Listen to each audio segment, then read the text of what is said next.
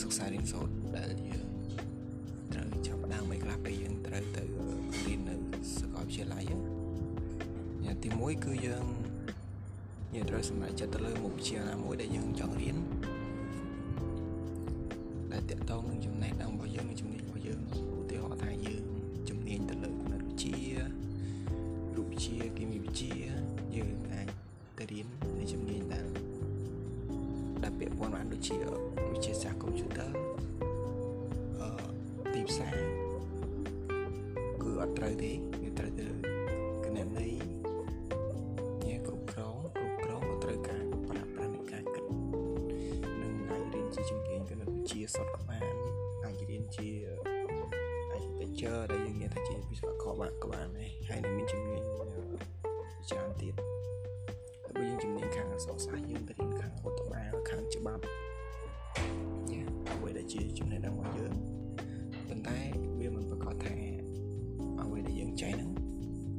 គឺយើងចង់ទៅរៀនជំនាញដែលទាក់ទងនឹងអ្វីដែលយើងចេះទេជួនកាលយើងចេះគណិតវិទ្យារូបវិទ្យាយើងអាចទៅរៀនច្បាប់ឯកសារបានដែរប៉ុន្តែយើងគ្រាន់តែត្រូវសិក្សាបន្ថែមទៅលើគោលការណ៍មុខវិជ្ជាហ្នឹងខ្ញុំឧទាហរណ៍ទៅលើជំនាញទីផ្សារមួយចុះដែលទីផ្សារយើងត្រូវការថាយើងបង្កើតពាក្យសម្ដីយើងចេះនិយាយពីទាក់ទងនឹងផលិតផលឬទាក់ទងនឹងការលក់ដូររបស់យើងហើយបុគ្គលិករបស់យើងឬក៏អតិថិជនរបស់យើងចាប់អារម្មណ៍ទៅលើអ្វីដែលយើងបាននិយាយទៅគេនឹងហើយយល់ពីសារៈសំខាន់នៃអ្វីដែលយើងបានរៀបរាប់ទៅទាំងអស់ហ្នឹងអានឹងវាទាក់ទងទៅនឹងហើយក៏មិនប្រកាសថាអ្នកចេះជំនាញគណិតរូបគីមីហ្នឹងខាងគិតច្រើនឬក៏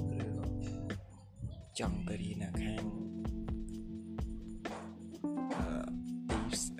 ទីផ្សារខាងអ្នកលេដែលខ្ញុំនិយាយចឹងដែរពេលខ្លះគេអាចមកជំនាញទុនរបស់គេដែលយើងនិយាយថាដូចជាវិទ្យាសាស្ត្រកុំព្យូទ័រវិទ្យាសាស្ត្រអនណាហ្នឹងហើយអេពីសូតហ្នឹងគឺមានប៉ុណ្ណឹងឯងរងចាំស្ដាប់នៅអេពីសូតក្រោយទៀត